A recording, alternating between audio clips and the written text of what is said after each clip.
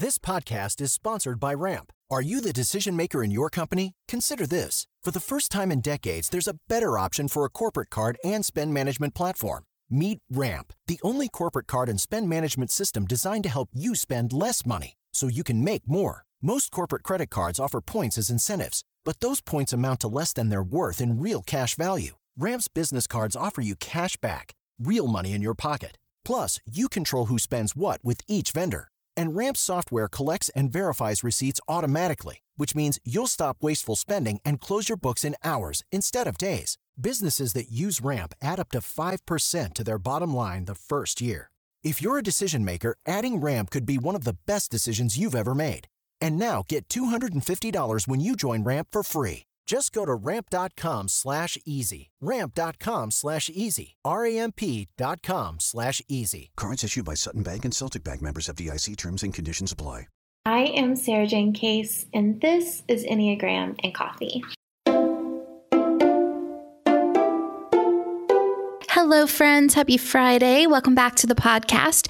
Today, we are talking with Carl Hebenstreit. Carl is a certified executive coach and organization development consultant.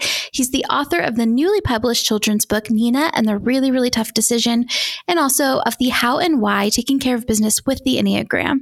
Carl, welcome to the show. Thank you so much, Sarah Jane. So great to be here. Thank you for having me. Yeah, Carl and I actually met during my first Enneagram certification. It was kind of like you brought it in, correct? Like to your organization? I've brought the Enneagram into all of the corporations for which I've worked in the past, and it's great. It's made some great inroads and created great impact for everyone that's used it, not only with individuals in executive coaching, but also for teams.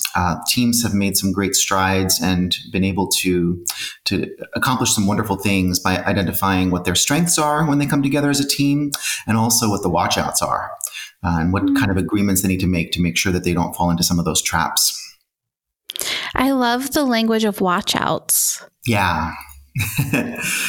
So creating norms and rules of engagement to watch out for some of the tendencies that people may have when they come into a constellation of different personalities and motivations. And one is the dominant one, which also then says that there are strengths to that, but there are also some areas that we need to make sure we don't fall victim to, and we don't have blind spots that we need to address.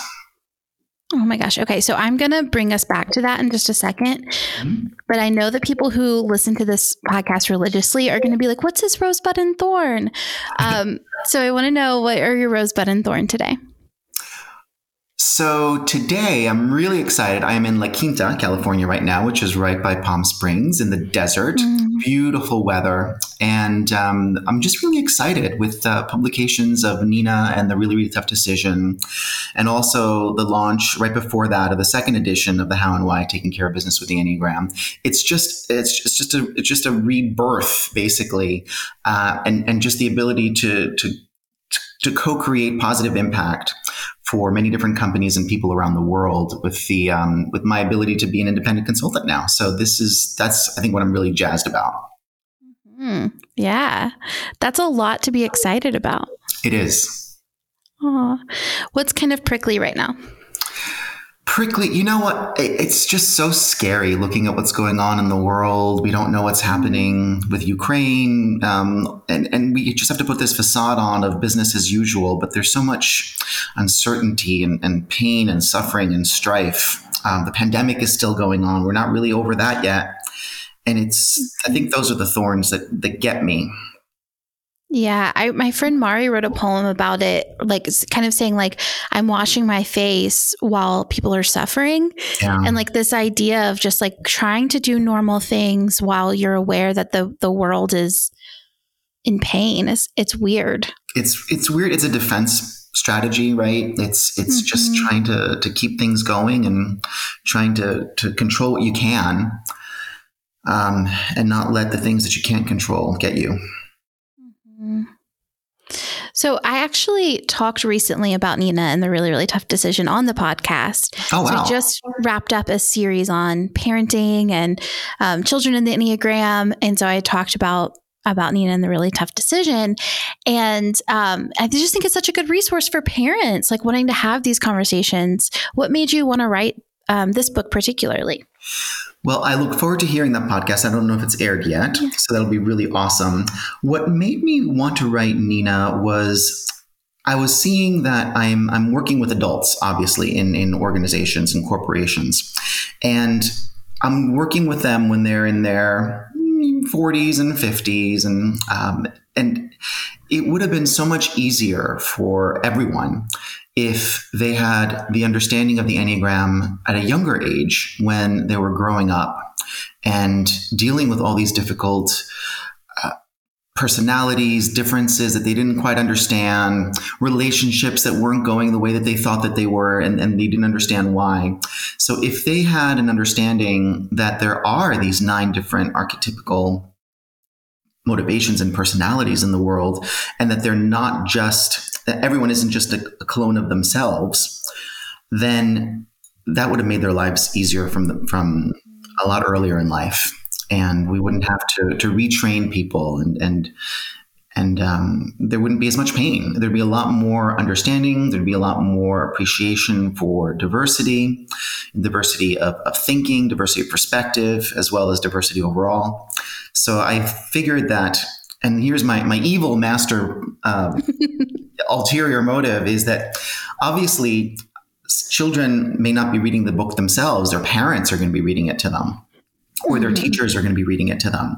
So this is not only for the children to understand about the Enneagram, but it's also for parents who may be leaders in organizations, or teachers who may have other influence as well, to also understand more about the Enneagram themselves if they're not familiar with it. So it's an introduction to everyone that touches the book about it. Yeah, I think the approach you took of there being kind of a decision and all these different perspectives, I think that's such an interesting way to, it's almost like a really effective Enneagram test, because it simplifies the concepts to a point where we can't make it all complicated in our brains, right? Like I think sometimes when we're looking at the Enneagram, we overcomplicate it and we're like, resonate with some things of some types and some things of other types. But when you really get down to like the worldview and your perspective, it's pretty simple. It is. And it's very funny you said that, because my mom, after many, many years, obviously I've been involved with the Enneagram for over 20 years.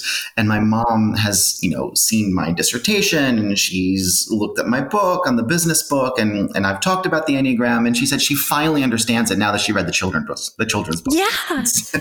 She finally gets it. I think I sent to you, like, I really think everyone could benefit, like every age, just because it's, especially if you're struggling to type yourself. Yeah. And it's not meant to type. It's really, the book is not meant to read the book and then you figure out what your type is. And especially with children at an earlier age, it's not going to be effective that way.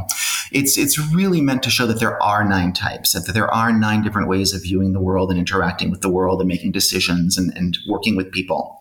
And that's enough. It's enough for them to know that there are 9. And then later on, sometimes it takes people a lifetime to figure out what their Enneagram style is. And that's fine. And the book is not intended to have people land on their Enneagram type, whatever age they are. I love that you clarified that. I get this question constantly, and maybe you have an answer for it. I'd love to hear your perspective.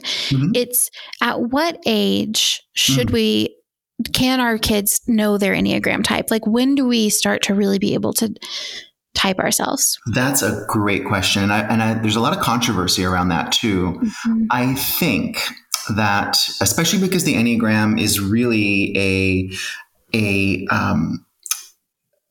conglomeration of your nature and your nurture.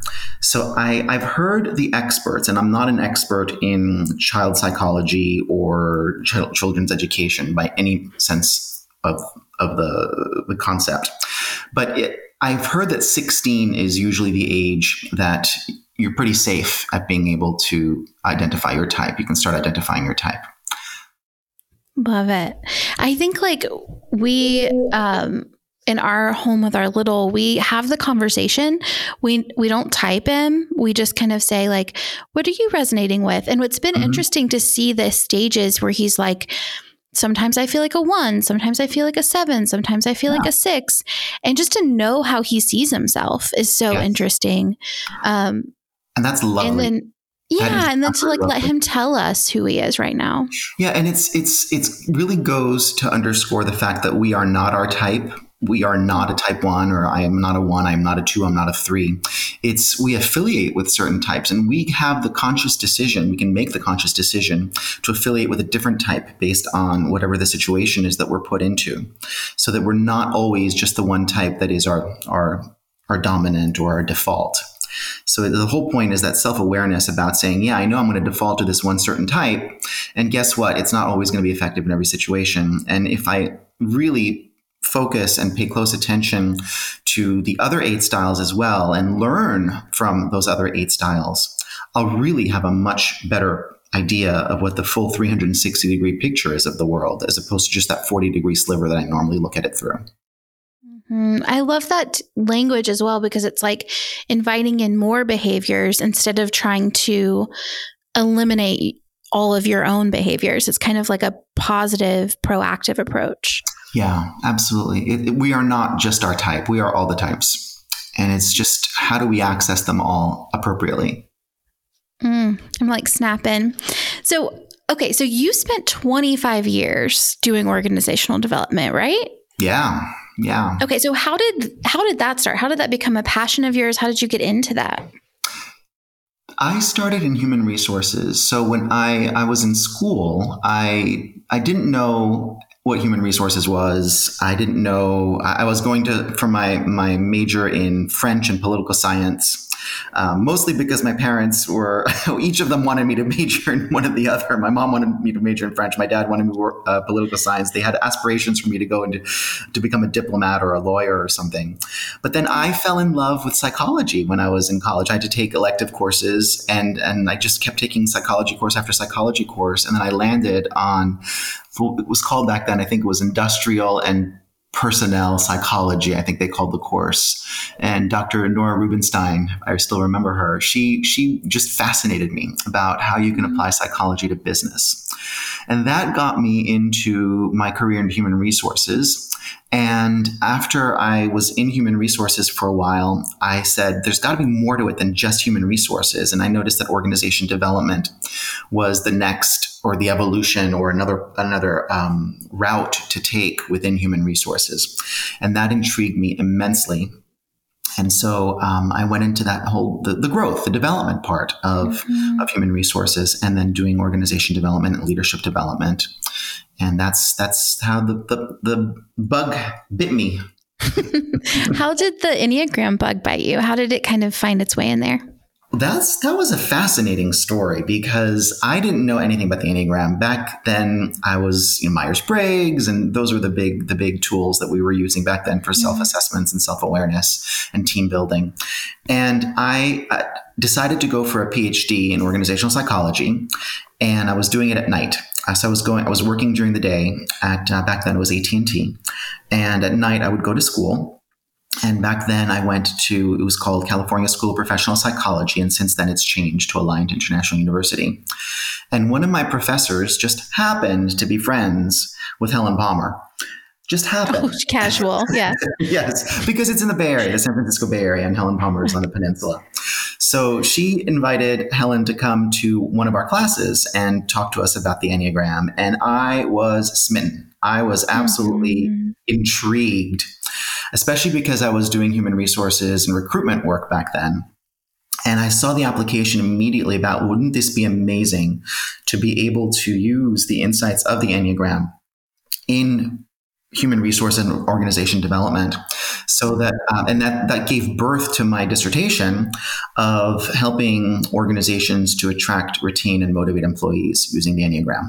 Okay. So what about the Enneagram? Like, right. Like we did, you talked about MBTI. I know DISC is one you mentioned in your book. Yes. You had these other resources, which, are great, but why the Enneagram? Like, what was it about that?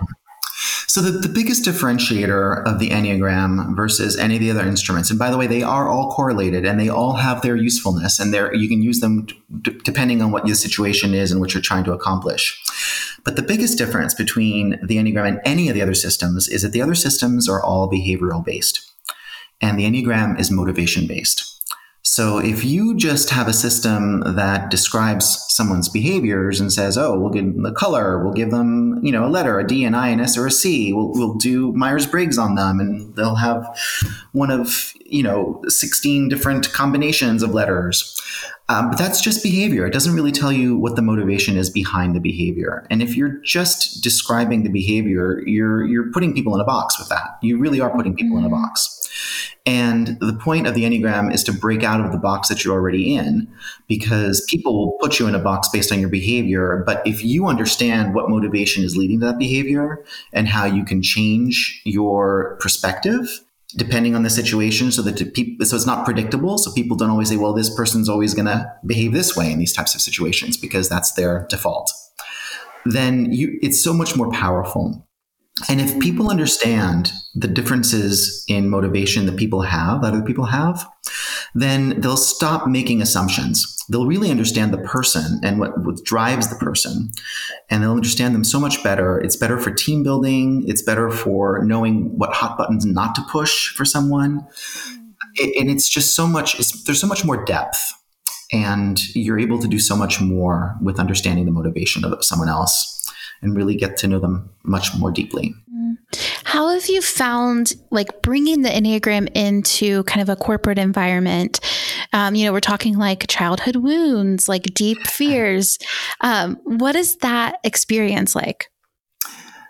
So interestingly enough, the other instruments that are being brought into organizations now, including the leadership circle, really also start talking to people about what their childhood situations were that led them to have this philosophy on the world and behave the way that they behave. So it's becoming much more accepted and common to dive deeper and become more vulnerable. So interestingly enough, it's not just in individual private executive coaching sessions that this comes up, but people are invited to share those wounds and those experiences with their colleagues to create even more deep, trusting relationships and have that vulnerability out there. Today's episode is brought to you by Happy. Wouldn't it be great if choosing how you feel was as easy as picking a song on your phone? Tap a button to feel energized without any caffeine. Tap a button to feel relaxed when you're stressed. When I heard that there was a wearable device called Happy that lets you change how you feel, I was skeptical to say the least. But Happy's backed by decades of research, and they give you a 365-day guarantee, like a full year. You can try it for a whole year. Now, the way it works is there are signals that only your body can hear. They're made by Happy to replicate the unique magnetic signatures of popular everyday ingredients. Just by switching the signal on your phone, you can change how you feel. Now, I personally like to use it on those days when I need a second cup of coffee in the morning, but I know that second cup of coffee is going to give me anxiety. I can use Happy instead for that same kind of energy boost that I'm craving. Sometimes I use it when I'm having a hard time falling asleep. And probably my favorite way to use it is when I'm meditating, to make meditation a little less stressful for my Enneagram 7 mind. Like I said, Happy is backed by decades of research. It has a 365-day guarantee, so you can try it for an entire year. Give Happy a try. You're going to love it as much as I do. I know for sure. Order today and you'll save 25% and get 30 days free access to all their signals. Take advantage of their 365-day guarantee. Go to happy.com/egram. That's happybee.com/egram to save 25% on your order. Happy.com/egram. Thank you, Happy, for supporting the podcast. Save big money at Menards. Let the fresh air in and keep the bugs out with replacement screen for your doors and windows from AdForce. It's easy to install, durable against the elements, and comes in a variety of types to suit your needs. Repair your screens today with a roll of replacement screen. On sale through May 5th. And check out more great deals happening now in our weekly flyer on Menards.com. Save big money at Menards. For those of us outside of the corporate environment, what is executive coaching within like the organization? So executive coaching is a service that is provided to leaders to help them be more effective. So it's not psychological counseling or clinical counseling. It has nothing to do with clinical psychology. It's more about identifying goals that a leader may have, even development areas, and helping them to set new goals and come up with a plan of how they're going to achieve them. Oh, so for those working with the Enneagram, like you're bringing it into an organization. Do you see it as like, does it typically work like for you as a workshop, or like, let's train the coaches to do the coaching It's for both. the leaders? It's both. So usually if I'm brought into an organization by the organization, it's to provide a training, a workshop, an offsite, a strategic planning session, whatever it is, an intervention, whatever the situation calls for. Now, I also do work with another organization called Integrative Enneagram Solutions that trains external consultants as well as internal practitioners of organization development to use the Enneagram within organizations. So that's more of a train the trainer, and how do you get familiarized with the tools, the instruments, the framework overall, and how can you apply it in the organizations that are your clients, whether you're an internal or an external.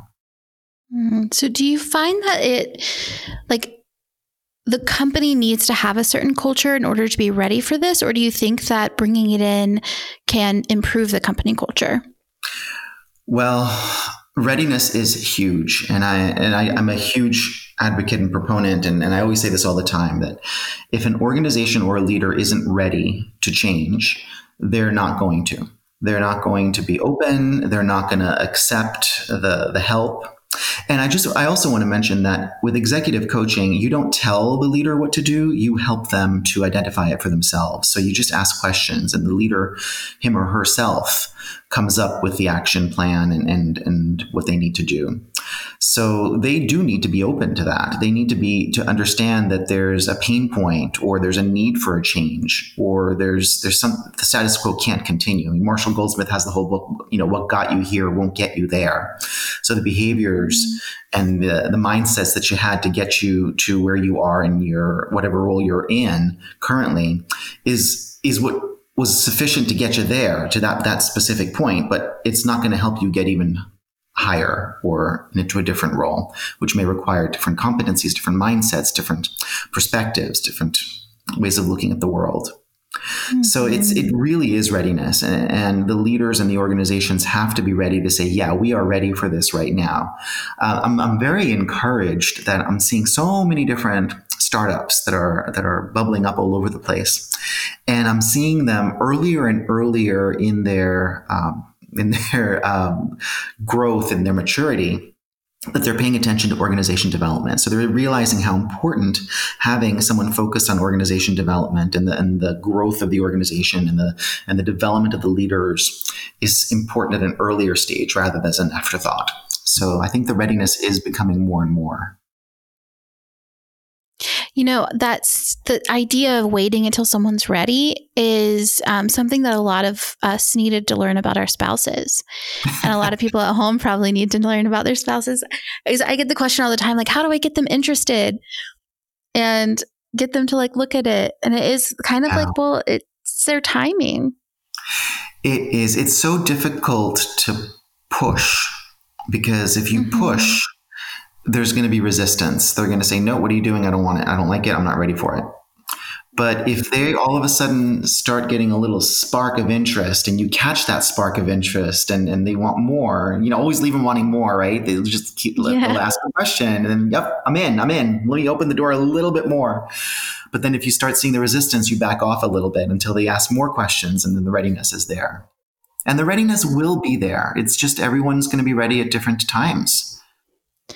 And honestly, this kind of brings us back to Kit talking about Nina, because when I think about with my kiddo, the first time I had the conversation with him, he was bored to tears. And I was like, we can stop. We don't have to keep going. And now, it's been 3 or 4 years since we started talking about it. Mm-hmm. And now he will watch a show. And this is the sentence he said to me yesterday. He was like, listen, I want you to watch this show with me. It's going to be really, it's for your values. The main character is definitely a 7. And I was like, he's 10. Like, oh my gosh. Like, and he's bringing it to me now. And that's preferred than like him rolling his eyes at me. Exactly. Oh, that's awesome. How old is he now? He's 10. Yeah. Oh my God. Wow. Wild. I know. Wow. It's crazy. That's awesome. Yeah. Okay. So I have one more question about company culture. Are you okay with that? Yes, absolutely. Okay. I would love to hear about kind of how conflict management works with bringing the Enneagram in. Like, what is the benefit? And are there, let's just start there. What's the benefit? So I think you're absolutely right when you're talking about company culture, and a company can have a culture. A company can have an Enneagram culture, and it's really interesting to see. You can figure it out by asking people about what do they see is valuable? What are the values of the organization? And from those values, you can identify what the culture is. The other way to see it is to identify which leaders, which employees are being promoted into leadership roles. And I worked for an organization in the past where it was just the same archetype being promoted over and over and over again. You saw self-preservation 7s always being promoted into the leadership roles. And that bolstered and continued the culture, that 7 culture that the organization had. Previous organization, it was a 6 culture. So you could see like the top leaders of the organization were 6s, or that the 6 energy was really what was being rewarded. Oh. So when you know what the culture is of the organization, you also then know about how conflict is going to be addressed. And we know that in a 7 culture, 7 organization, the conflict really isn't going to be addressed. It's going to be reframed. So it's important to know that so that you can create those agreements and the insights and say, hold on a second. We know that we're going to be like really 7-ish here and reframe everything positively and, hide things under the rug and not address them until it's too late. So what if we create space? What if we create space for those difficult conversations and the difficult thoughts about saying, well, what happens if it does go wrong? Let's access our 6 energy and come up with some scenarios of things that could go wrong. And then what kind of plans can we put in place so that they can go, if something does go south, that we can address it and we can still be successful. And that they don't push down the 6 energy or the 6 perspective because it's antithetical to the 7 possibilities and optimism. My mind is blown right now. Like the concept of there being kind of a company cultural Enneagram type. So there's going to be like a flow that makes so much sense. Yeah. But I've never thought of it like that. Well, think of it too as countries. Countries have an Enneagram style too. Mm-hmm. And it does make sense. Like in America, right? Like we have to do the American dream. We have to live up to the expectations of our society and like how, you're supposed to pull yourself up by your bootstraps. Yeah. And there is like every type, it makes sense. Like we all feel the pressure of the 3.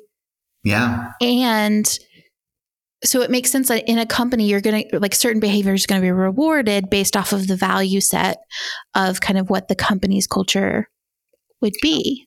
And the leader's culture too, the head of the organization, the CEO or the president or the founder, if they're still around, that's going to be a huge overlay.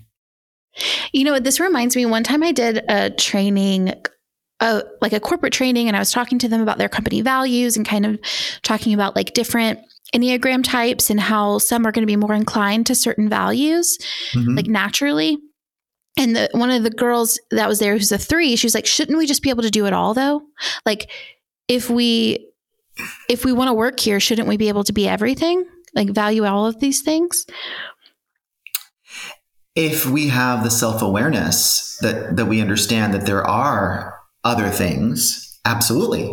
But a lot of times we get fixated into that one specific motivation or perspective, or again, rewarding the same archetype. and then propagating that same culture over and over and over again, rather than really benefiting from all of the different perspectives. Yeah. I liked the way you kind of worked toward, like, let's expand the organization, not erase the other perspectives. Like, you didn't say, like, become more like a 7 in order to fit into the culture. You said, no, let's invite room for a conversation that the 6 conversation. Yeah. And it's all about honoring the diversity, because we don't want groupthink, right? If we only hire and promote and just surround ourselves with the same type, whatever type that may be. And I mean, we picked on the 7 organization before, but it could be a 1 organization. It could be a 2 organization. It could be any type of organization.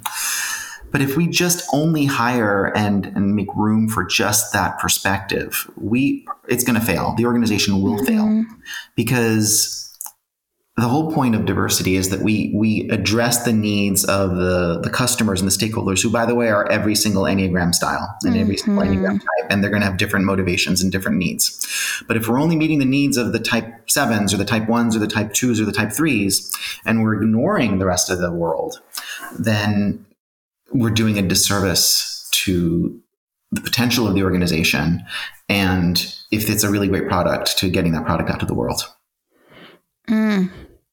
That's such a good point, that, like, if we're not focusing on diversity, that we're limiting the people that we serve, or like our ability to serve the people that we are working with. Exactly. Yeah.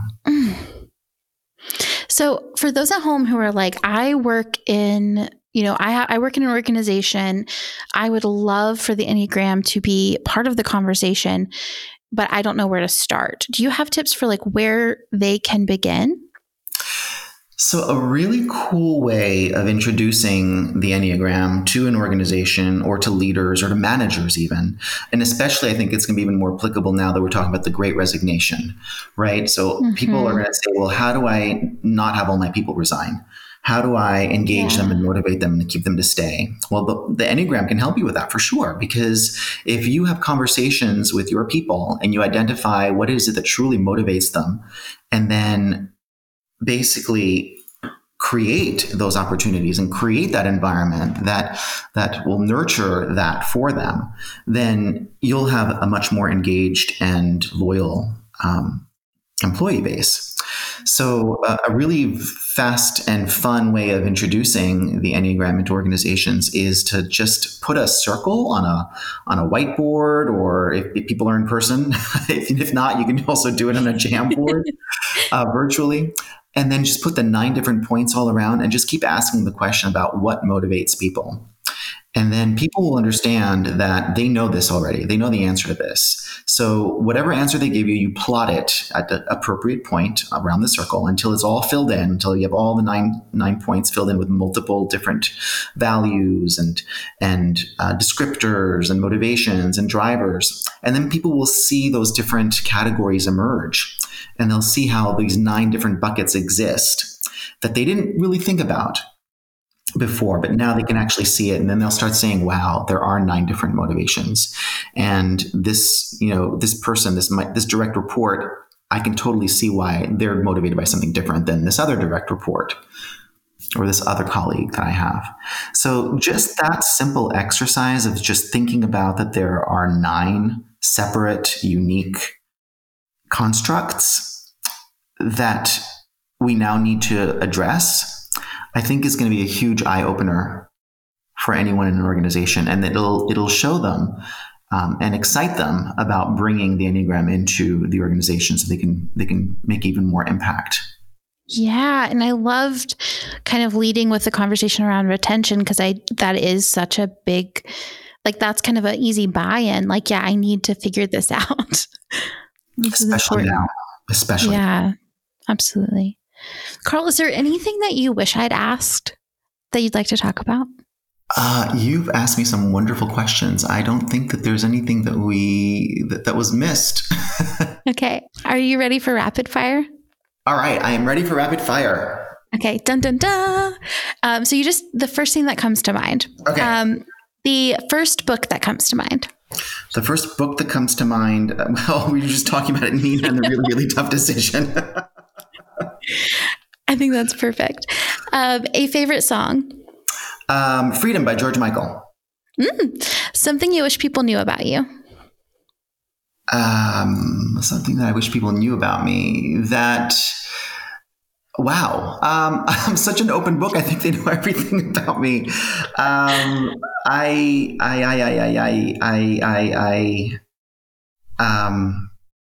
don't know. I love to travel. I don't know. I think people know that already, but something that I wish people knew about you is that when we had drinks after the training, I don't even know if you remember this.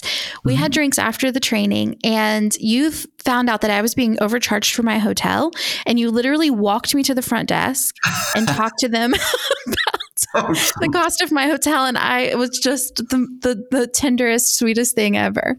Oh my God, that's awesome. Yeah. Okay. Your dream day, what are you doing? Oh, my dream day. I am not getting up to an alarm clock. I'm getting up. It's still going to be early anyway. And get a workout in, of course. Take Turbo out for his walk and just work with people to help them to understand themselves and make a better world based on their self-understanding and the understanding of their colleagues and families and friends. Your final meal, what are you eating? Pizza. Which kind, though? Oh, I'm boring. Just cheese. Okay, cheese, but like thin crust, New York style. Thin crust is good. I mean, there's no bad pizza. You can't go wrong with pizza. Honestly. I think that's the right answer. You can have one of each. It's your final meal. So exactly. Your food for thoughts is something you want people to walk away thinking about today. You know, I always end my workshops, any workshop that I do, with the Maya Angelou quote about people really are doing the best that they know how to do up until they know better. So right now, it's just that empathy and that understanding that people are doing the best that they can. They're not out there willfully being evil. They're doing the best with what they know and what they have. But once they do know better, then they can do better. So it's awesome because it comes from a standpoint of accountability. So we're each accountable that once we know better, once we've understood something or seen something, and it's been something that's been eye-opening, that we can then continue and propagate that and put that out in the world and role model that so that we can do our part to change the world to become a better place. I love that. And Carl, where can we keep in touch? Where can we find your books? Which one should we grab first? Well, I think Nina is a great starter just for people, especially people who don't know the Enneagram or are not familiar with it. It's a very easy read. So that's applicable to everyone. So Nina and the Really, Really Tough Decision is available on Amazon. My website, performandfunction.com, also has lots of great resources and downloads and videos and all sorts of things about Nina and also about the other book, The How and Why, Taking Care of Business with the Enneagram. So depending on which world you're coming from, if you're in the business world, of course, the stickiness of how do we make the Enneagram sticky in organizations is going to be applicable with the book. So the book will help you make the Enneagram sticky in your organization. And Nina is just applicable for everyone. And we'll link those in the show notes for you all so you can easily grab them up and give them a read. Carl, it was so fun having you. Thank you for taking the time to join us today. It was so great to catch up with you again. And I look forward to, are you going to be in Sweden? I don't know yet. I don't think so, but maybe. Oh, I hope you are, because then we can go accost some more hotel workers and try to get you a better rate on your hotel room. Oh, I think this is a great plan. I'll see you soon. Thank you, Sarah Jane. This podcast is sponsored by Ramp. Are you the decision maker in your company? Consider this. For the first time in decades, there's a better option for a corporate card and spend management platform. Meet Ramp, the only corporate card and spend management system designed to help you spend less money so you can make more. Most corporate credit cards offer points as incentives, but those points amount to less than their worth in real cash value. Ramp's business cards offer you cash back, real money in your pocket. Plus, you control who spends what with each vendor. And Ramp software collects and verifies receipts automatically, which means you'll stop wasteful spending and close your books in hours instead of days. Businesses that use Ramp add up to 5% to their bottom line the first year. If you're a decision maker, adding Ramp could be one of the best decisions you've ever made. And now get $250 when you join Ramp for free. Just go to ramp.com/easy. Ramp.com/easy. RAMP.com/easy. Cards issued by Sutton Bank and Celtic Bank, members of FDIC. Terms and conditions apply.